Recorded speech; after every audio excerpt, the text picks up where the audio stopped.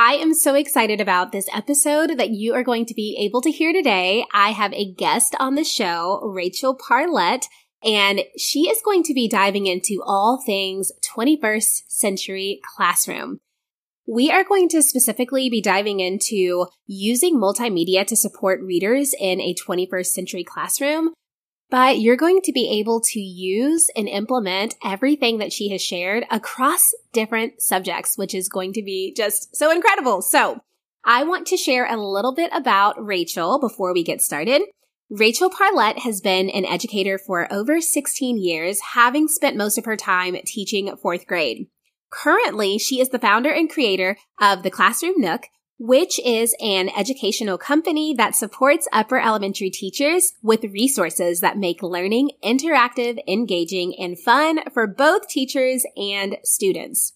She is also the host of a podcast called The Classroom Commute, where she shares tips, strategies, and best teaching practices for a 21st century classroom. Most recently, Rachael, along with her husband, Jacob, have founded a second educational company called Multimedia Learning, which is a membership that provides teachers with a growing library of interactive digital resources known as Linktivities. Rachael believes that classrooms should be student-centered, hands-on, and collaborative, and she places a huge focus on multimedia learning, ensuring that students are able to experience that and can thrive in a 21st century classroom. I am so excited for you all to get to hear a conversation that I got to have with Rachael about being able to support your readers, your students in a 21st century classroom. And if you are ready to learn more, we will meet you inside. Welcome to The Literacy Dive, a podcast for teachers who want to take a deeper dive into all things reading and writing. I'm your host, Megan Polk. My number one passion is, you guessed it, all things literacy and supporting teachers like you.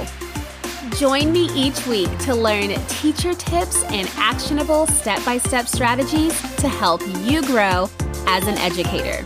Are you ready? Let's dive in. Welcome back to another episode of the Literacy Dive podcast. I am so excited about this episode because, as you heard in the introduction, we have a special guest, and this is actually a topic that we have not had on the podcast in just right under 100 episodes. And so I'm so excited to bring on our special guest, Rachael, to the podcast. So Rachael, before we get started, I would love it if you could just share a little bit about yourself, who you are, just so that we can get to know you a little bit better. And then we're going to dive into this topic of how we can support our readers and our learners in a 21st century classroom. Yeah, thanks, Megan. Thanks so much for having me on the podcast. Super excited to talk about multimedia learning in 21st century instruction with you and your listeners. If anybody doesn't know me, my name is Rachael Parlett, and I am the person, I guess, behind the Classroom Nook and a couple other things. I began teaching in 2006, and I taught fourth grade for most of my teaching career. When I was in the classroom, I absolutely loved spending time before and after school in the summer. I was like that teacher that was always in the classroom all the time. And one of my favorite things was lesson planning, which I know is not everybody's favorite. But I was going to say, whoa, that would not be my favorite thing, but we need people like you to help us. Well, it became very clear that was my passion. So in 2011, I began the Classroom Nook, and that's where I began sharing all the resources that I would create for my own students with other teachers.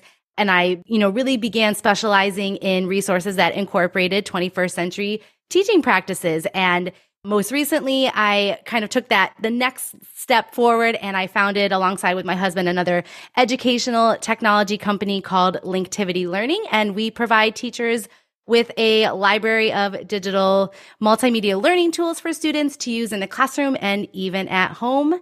And aside from teaching and all that kind of stuff, I am married. I've got 2 kids and a dog. We're in New York, and that's me in a nutshell. Thank you so much for sharing. I mean, you are just so incredible, so amazing. I love just hearing your story. I love seeing your creations. I love just kind of like following all the things that you're doing. And so I'm so happy that you are able to join us for this episode. So yeah, thank you for having me. I just feel like every time we hear this spans like back from social studies when it's like 17th century, 18th century, the 20th century. And so we hear these with the 21st century, but I know that it goes far deeper than just naming the century. So can you kind of just walk us in like just a very general, open us up with letting us know what is a 21st century classroom and just kind of sharing the different components of what a true 21st century classroom can look like? Yeah, that's a great question because we hear these buzzwords and we don't always know what they mean. And immediately, I think a lot of teachers think, well, am I doing a 21st century classroom? Like, is that something, did I miss the boat?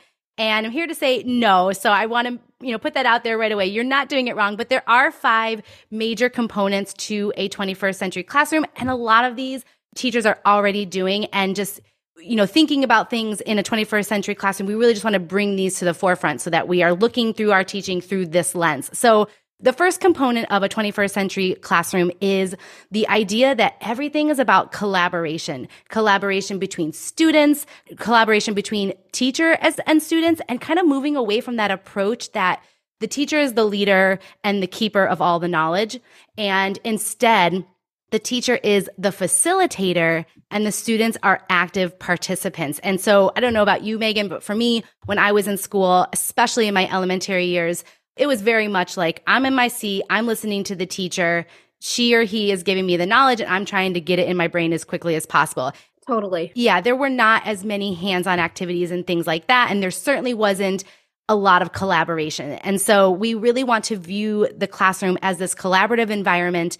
And when we do that, we have to make sure that our rooms are set up in a way that supports collaboration, large, big openings where kids can gather together, big tables instead of, neatly lined desks and only letting our kids sit at those desks, carpet squares where there's mobility and students can move around the room. So, the first component is that collaboration piece. Love it. And even hearing that for the collaboration piece first, I think that sometimes when we hear like 21st century, we automatically like miss the whole point of just the relationship piece within it. And so being able to like definitely focus on the collaboration, that is something that teachers can do immediately just by creating those spaces and being really intentional. So I love that. Thank you. Yeah, absolutely. And so then the second component, which really just kind of is a great piggyback off of collaboration, is the emphasis on hands-on learning. So we often think of hands-on learning when we're talking about science and, the experiments and things that we're going to do in science, and that's very hands-on. But in a 21st century classroom, we also have to ask ourselves, how can we incorporate immersive lessons and hands-on activities in other areas of our day, aside from the ways where it's really obvious, like in science? How can we make reading and writing more hands-on? How can we get students manipulating words and working with words and texts and books and things like that, rather than just sitting and just reading it? How can we make it more hands-on? How can we, in science and social studies, make it so that they're not just reading out of a textbook or they're not just solving a math problem on a piece of paper? So it's really that hands-on component that gets students working with their hands. And when we do that, information, travels from our hands to our brains and it stays there. So it's really important that we get students moving around and working with what they're learning. And I think this is so key too, because when I think about a lot of students who, like you said, for science, they love science. It just makes sense. Like we need to do the experiments. We have to pour, we have to measure, we have to watch these things happening. And I think that same type of feeling and the same type of action can apply across any subject. You just have to do the work to make it happen. But whenever I think about those other subjects like reading and like writing that a lot of students, might not gravitate toward automatically, just adding that hands-on approach can be the one thing that sparks their excitement and their love and their zest for those subjects that typically don't have a lot of manipulatives or different types of materials like you would find in math and science. And so I love this hands-on piece, because when you think about just getting anyone excited about something, when you can think about what can I do to make this hands-on, you're going to automatically get those students excited about it. Absolutely. And I know you're really a big proponent of that too, like in writing and stuff. And think about things like interactive notebooks. That's like an easy way to be hands-on and get your students working with what they're learning. So that's super important. And then the third piece of a 21st century classroom is transparent assessment. So the idea here is that we are not trying to trick students. We do not want to give them an assessment of any kind and have them not know upfront what we're expecting from them. So rubrics are a really great way and a really good 21st century tool to provide transparent instruction. So we're going to give them that rubric up front. It's something that we often think of as an assessment tool, but it's actually a really great instructional tool as well, because students can say, okay, I see 4 columns here, 4, 3, 2, 1. I know that if I want to get a 3, I want to get on grade level. These are the things that my teacher is looking for. And we're going to walk them through that. We're going to talk about it in kid-friendly language. We're going to give them a rubric in kid-friendly language so that they know exactly what's expected of them. And we're being really transparent with that, because we are not trying to trick them and be like, oh, you didn't know that. You should have studied that. We really want to be upfront with the knowledge that we're trying to have them be successful with. So that's really big and really key for a 21st century classroom. Oh, and when you were speaking, it just automatically got me thinking that I don't know if you had a similar experience. I know that I can probably vouch for a lot of teachers having a very similar experience where you have the parents who are coming in saying, my child got a XYZ. And it's just like, if there is a rubric or something that, is not trying to trick them, but it's like, this is what's expected to get this score, or this is what's expected to be on grade level.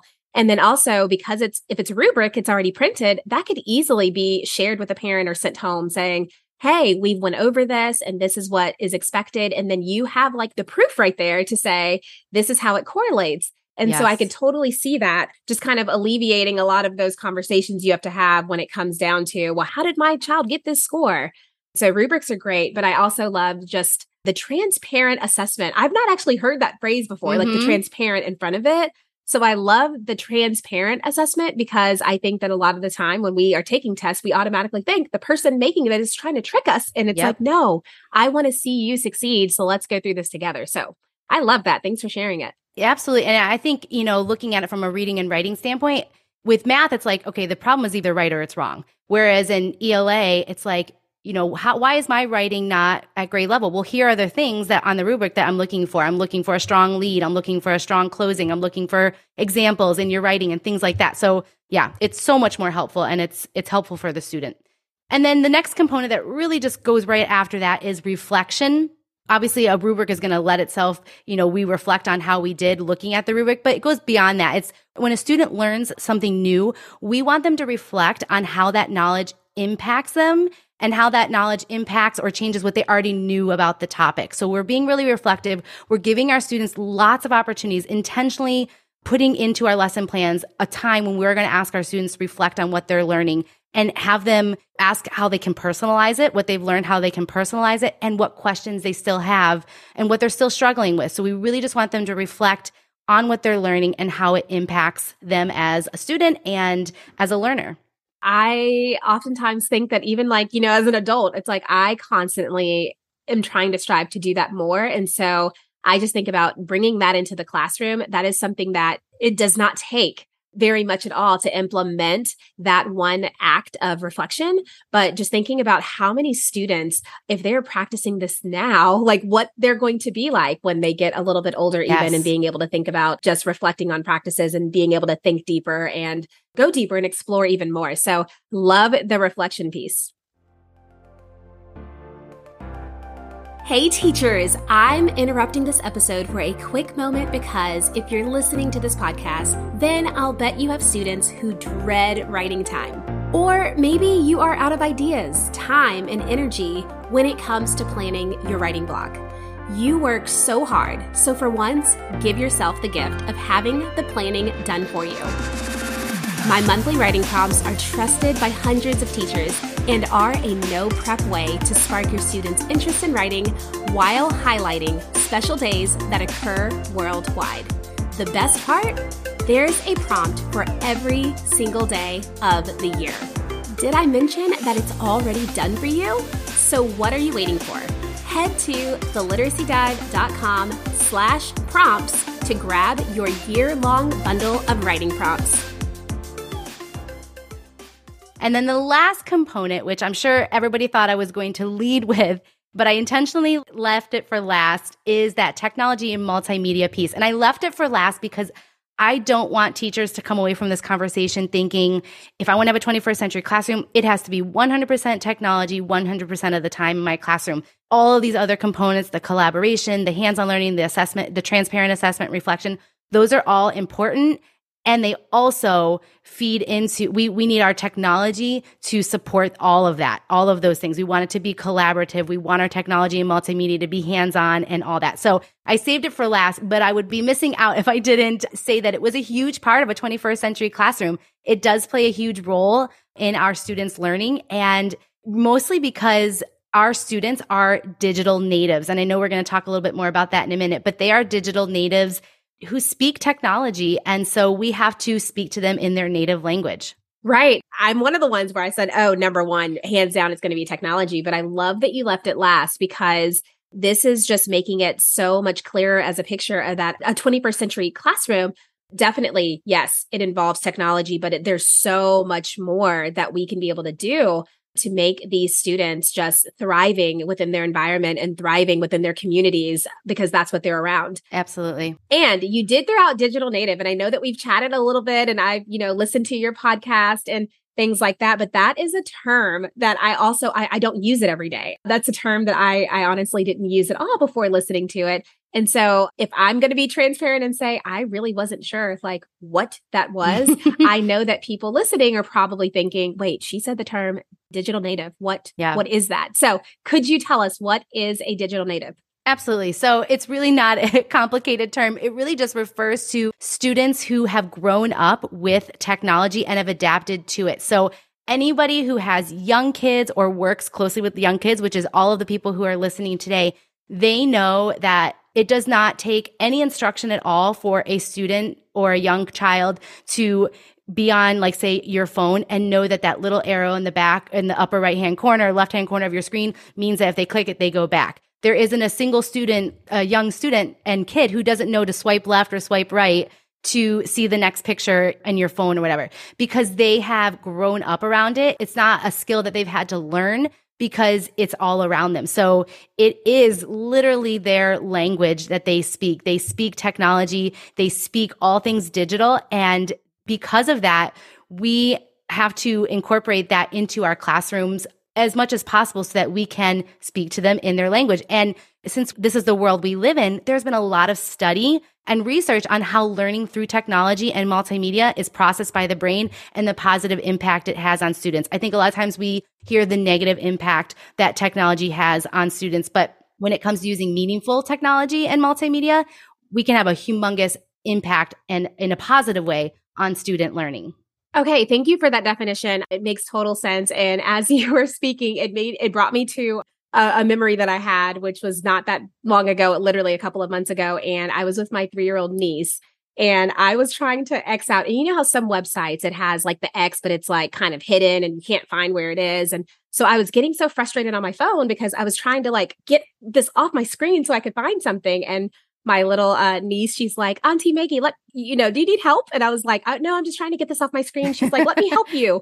And she literally knew where to find it. And then it was gone. And I was like, oh my goodness, I've been trying to find this thing for a good, 75 seconds, just fidgeting. And she just comes over and knows what to do and can get me back to the home screen. And so I'm like, wow, she's 3. My 3-year-old son, I can hear him at nighttime. Sometimes he's got a little Google Home in his room, and he plays music on it. And I'll hear him say, okay, Google, play Peaceful Piano on Spotify. And I'm like, oh my gosh, it's crazy. So if you're in the classroom right now, you are in a classroom full of digital natives, because that is what the world is. And this is the language that they speak.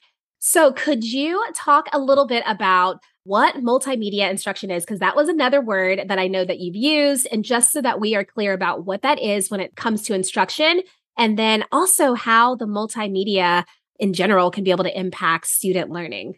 Absolutely. So multimedia, it is a term that we hear often, but just in an educational sense, we can, really specify what it is. So we can define multimedia learning as the delivery of instructional content using multiple modes through both visual and auditory. So we're talking things like images and graphics and video and audio and any other kind of like interactive digital content. Those are all multimedia modes. And when we offer them up together, we are really presenting information in a multimedia instructional way. And we've learned that the brain processes information using two channels, which is the visual and the auditory.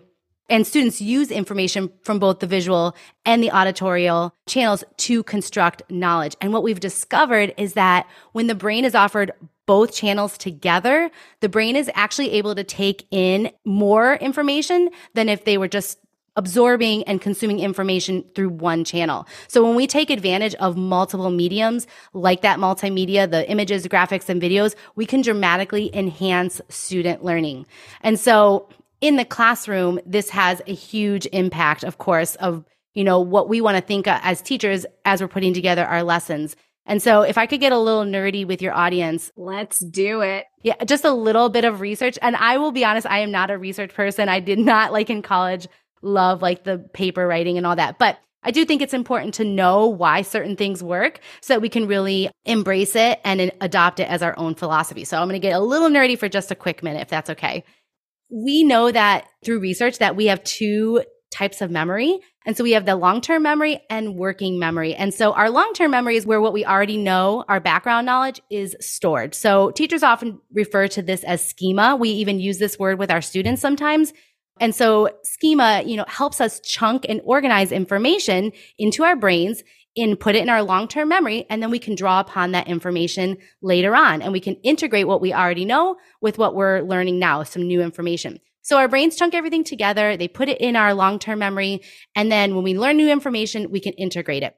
But before that information can go into our long-term memory, it has to first be processed by our working memory. And so our working memory is always taking in new information. Anytime we're learning something in the classroom, our students are using their working memory and they're processing new information. And hopefully what we want, the goal, is that they take what they've learned, what they're learning in their working memory, and they transfer it to their long-term memory, and hopefully it stays there. But here's the problem. If new information that we're learning using our working memory does not find its way to the long-term memory parts of our brain quickly, it's lost. It's gone. And I actually heard a piece of research one time that our working memory can only take like 20 seconds of new information at a time. And then if it's not transferred, it's gone. So That's a big problem for teachers because we're trying to get a lot of information into the long-term memory. And if we don't help them get it there faster, we lose those connections and we just can't keep that information in our brains. So here is where multimedia is super important. So that's the nerdy part. So all that to say is that we have to ask ourselves, how can we help students transfer new information from their working memory into their long-term memory before it's too late? And that's the challenge that teachers face every single day. And the answer is multimedia. So remember that I said that, we have these two channels, the visual and the auditory channels, and our working memory is what's putting those two channels to work. So the auditory channel handles information that's heard, obviously, and the visual channel is going to handle what we're seeing. But here's the exciting part. When we present that information, visual and audio together through multimedia, and we activate both of those channels, working memory can actually handle more information overall. So that's why the use of multimedia learning, which does present information in both channels, can have such a great impact on student learning because we want to get the biggest bang for our buck, so to speak. So we really want to use that multimedia to really just spark both their visual and their audio channels at the same time, especially when we're learning trickier concepts and helping struggling readers. Multimedia is really critical in that aspect. Wow. Okay. So if anyone else, they're like, oh my gosh, like your excitement and your passion behind this, I think is just like so exciting along with the research. And this is so true. So with that being said, we have heard like this incredible, like we know that this is happening. We know that there are these two channels. We know how important it is to merge it together.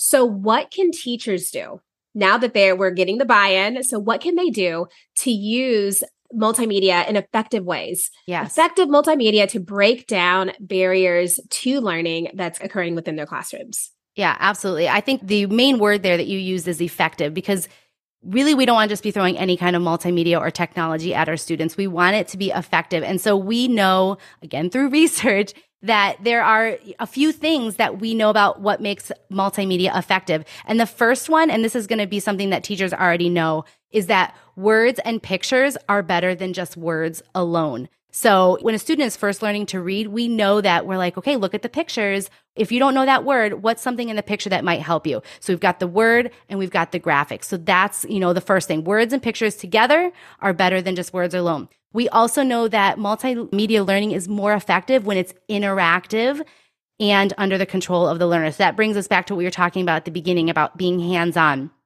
Activities that are self-paced and student controlled will help increase the success of your students. When students can stop and start something all on their own, when they can go at their own pace, when they can manipulate the screen or whatever they're working on, they are going to get more out of that learning experience than, again, if they're just sitting and just listening or just sitting and reading. So we really want to make it interactive and under their control. And a third thing that makes it really effective is when multimedia includes animation. So this is especially helpful for trickier concepts that are hard to understand. Animation can really breathe life into unfamiliar content, presenting it in a way that's really going to break down and make something more applicable to students. So animation that includes both the visual and it's accompanied by like maybe a narration. So if you love using Brain Pop, this is a great example of this. They've got the animation that's maybe showing students a tricky concept or just a concept in general, but now they also have the animation going on along with it. That's again going to activate both our auditory and our visual channels and put them together. And then we also know that multimedia is most effective when it actively engages the learner. So a perfect example of this is if there's a character on the computer screen that's talking directly to a student. So if the character uses words like I and you and it's more conversational, the student is going to be drawn in and they're going to be engaged. And then lastly, multimedia is most effective when the same information is presented in a variety of ways. So whether you're first presenting it in print and then you're going to show that same information in audio and then maybe a video or other visuals, if you're showing and giving students multiple ways and opportunities to learn new information from a variety of angles, each time they see it, they're going to get something new out of it. They're going to take it from their working memory and transfer it into their long-term memory because we're giving them so many opportunities to make that transfer. This is so good because ultimately when you went through those 5 different ideas, I was just thinking, how fun. Like this just sounds so fun. And when thinking about moving from a traditional textbook or a traditional worksheet or the things that are very easy to do, using the words and pictures, I instantly was thinking about, we all have the students who are ELL, new to the language and, new to the country. And so that's just a great way to support them. But that also supports students who are born in the country.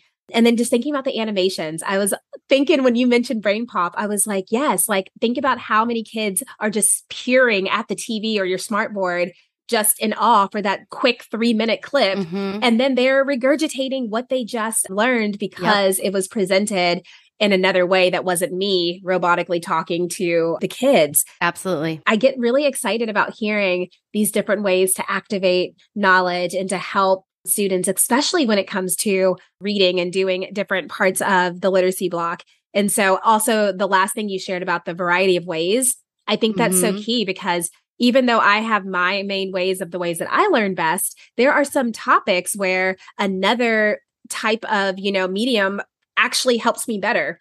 And so being able to know that you are presenting that information in a variety of ways is really going to help to make that gel. It's going to make it to become, secondhand and to be stored into your schema, your background knowledge, just like you were mentioning. Absolutely. So I love that so much. So good. So now that we have all of this incredible, we understand these terms, we understand, what we're facing in the classrooms if we are making the choice to be a teacher in this 21st century, how can teachers implement more of this 21st century instruction and multimedia in their everyday teaching? Absolutely. So my first piece of advice would be to start simple. If you are just embarking on your multimedia adventure, you do not have to have a video and then have some digital exploration. Start simple. You do not have to go big or go home when you are first starting out. So I really want teachers to give themselves that grace to kind of lean into this at a gradual pace. And, when I think about my own journey into teaching with multimedia, I think back to like my very first years of teaching and like feeling bad asking students to open up a textbook. And now we're going to read this. I want you to read chapter 1 and 2, and then I want you to answer the questions at the end of the chapter. But, those are the only resources that I had available. I taught in a very high needs district. So I had just that available to me, and so over time, I would try out different ways to make it more fun, because we know fun is really just like a key to getting students to buy into what you're doing. And so maybe now I would have them read with a partner. So now they're going to get that auditory, their partner's going to be reading it out loud, and they're going to be seeing it at the same time. So it's a real simple way to just add another element in. And then I got a little bit more brave, and I had students kind of become experts, and I would divide out whatever was in the textbook. I'd say, okay, this group, you're going to become an expert on this section, and then you're going to become an expert on this section. And then I would have them maybe make a poster to share with their peers to teach their other classmates about the section that they became quote unquote experts on. So now we're adding in a more visual element to it. And so layer by layer, I kind of added on more and more multimedia, more elements to just other than just looking at the textbook. And then we're early 2000s here. So, we didn't have as much as we have available to us, but we did have PowerPoint, and that was huge. Like that was like the flashy thing that we had in the classroom. And, I would start having my students make their own PowerPoint presentations instead of maybe having them make the poster. Now, maybe they're going to use a template that I created in PowerPoint, and they're going to put in the information and present it to the class. So we're kind of like little baby steps getting towards that multimedia, more 21st century instruction. And, fast forward through lots of PowerPoints and things like that. I created what, I call now the Linktivity, which is, we call it a multimedia edu venture with a edu venture at the beginning. I love that. We call it that because we've taken everything that we've learned over the years and all the trials and the things that work with students and things that don't. And we kind of packaged them all together in this multimedia edu venture where students can now, with just one single device, they can watch a video about something, they can read something, they can have, there's a character on the screen that maybe is talking to them. So we've taken everything that we've learned.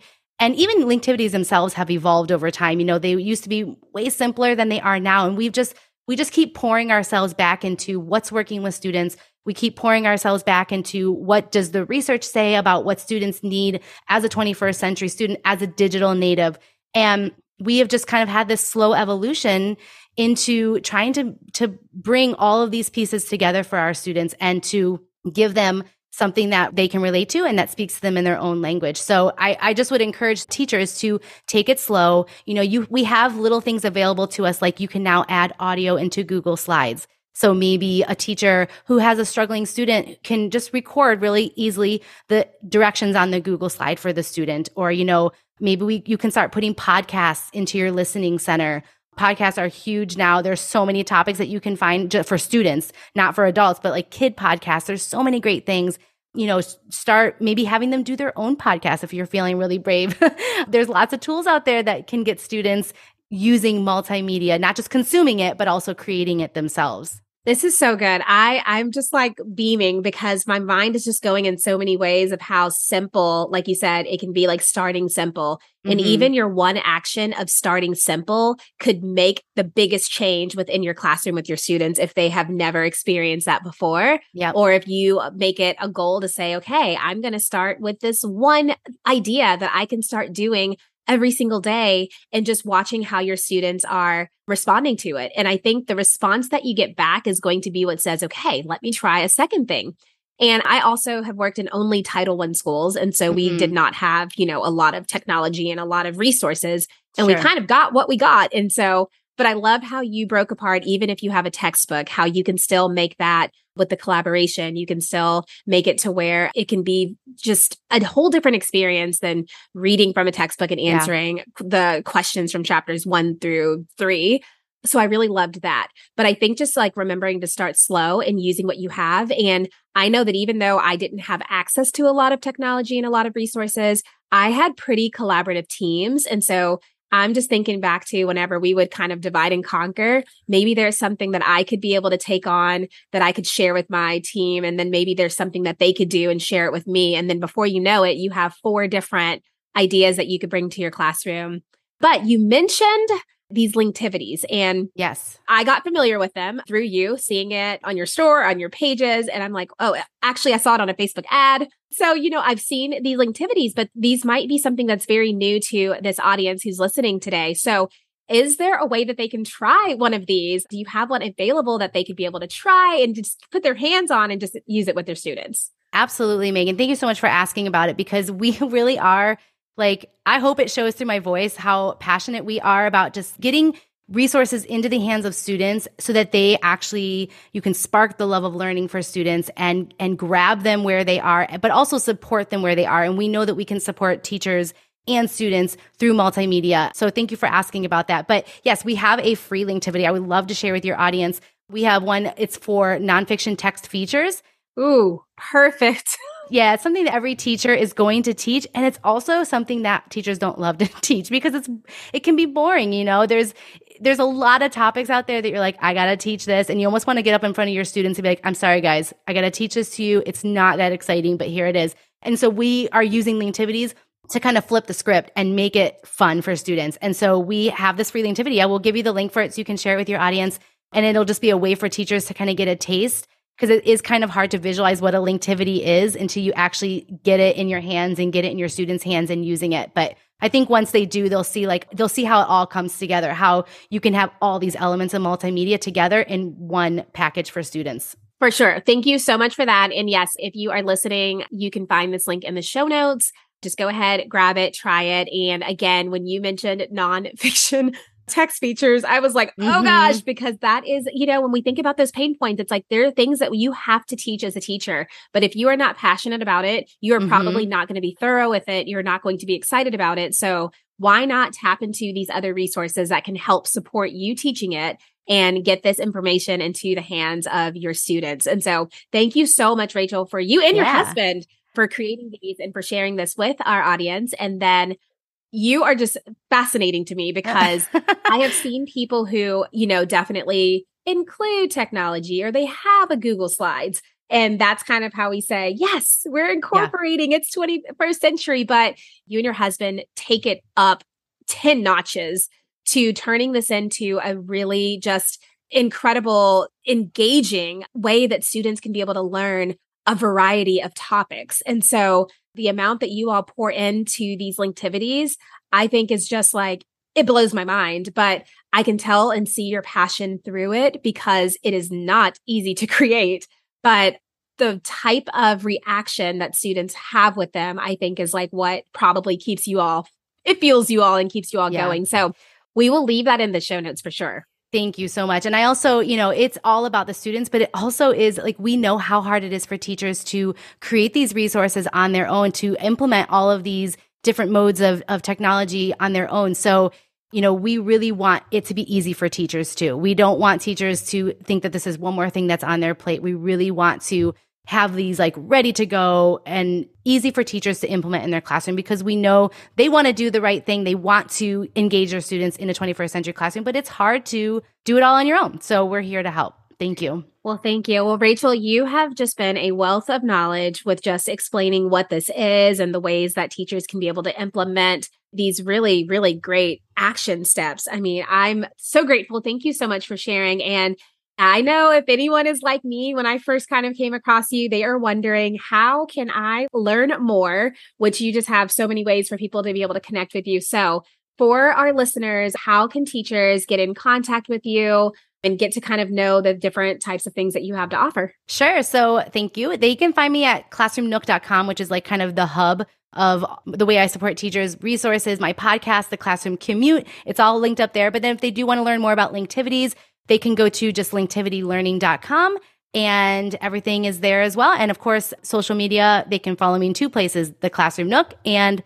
Linktivity Learning. So they have their pick. Perfect. And so these linktivities, they can be able to explore with them as they are needed. Absolutely. Awesome. Well, I am so grateful for you. If you are listening again, all of what she shared is going to be in the show notes. So do not feel like you have to scribble and write it all down. It is going to be linked beautifully for you in our show notes.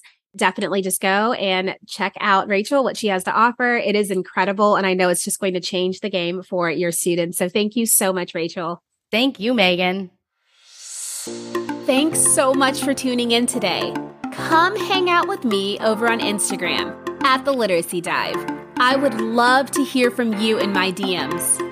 If you are enjoying this podcast, be sure to hit that follow button and share this with a friend. I'll catch you in the next episode.